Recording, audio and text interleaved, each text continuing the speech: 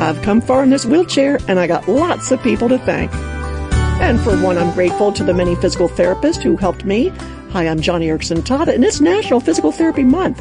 And I've got a great PT in the studio today, and Kimmy Archer. Welcome, Kimmy. Thank you, Johnny. Well, Kimmy, you work hard to recruit physical therapy students here at Joni and Friends, and you also lead these students on Wheels to the World outreach teams. In fact, you just came back from Thailand with a whole group of physical therapy students. What was it like watching them serve in a place like Thailand? It's really a dream, Johnny. I just love watching students engage with people of other cultures, but also starting to understand what it's like to become a professional who cares about people affected by disability. They learn to share the gospel through simple means, and then they get to use their skills and gifts and talents that they've just learned, and they incorporate them in the culture. So we had a student, Tori, that did that. Well, I tell you what, it must be quite challenging to give the gospel in a country that's entrenched in the Buddhist religion. What is it, only 1.2% of the population that claim to be Christians? But in Wheels for the World, you're not just giving the gospel, you're adorning it, you're proving it, you're showcasing it, aren't you? Yeah, I think with the effort that we give,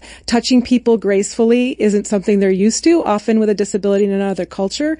And then also looking people in the eye and doing the absolute best, making sure every last detail of that wheelchair is fit to them perfectly, really shares God's love with them. Now, you mentioned Tori, a young physical therapy student. Tell us that story. Yeah, Tori Crook is her name, and she came ready for this outreach. She was prayed up and ready to share the gospel with people. She also had really been working on how to fit a wheelchair, her and Anne. And we ended up, I think we adjusted everything on that wheelchair until that young boy, it exactly fit him. And those girls were not giving up. Those young ladies worked hard to make sure that wheelchair exactly fit him. How many hours?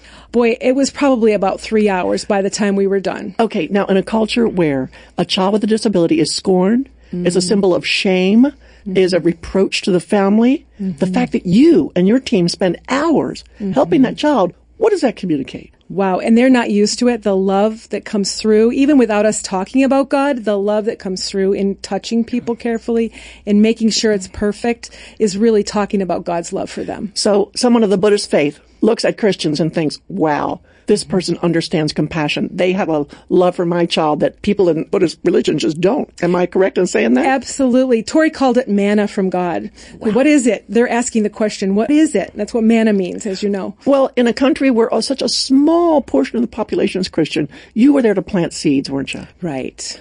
Not just see that many, many, many people come to a saving knowledge of Jesus Christ, but you are changing a culture by showcasing gospel seeds through compassionate service. 6 hours fitting somebody to a wheelchair has got to show the love of God, right?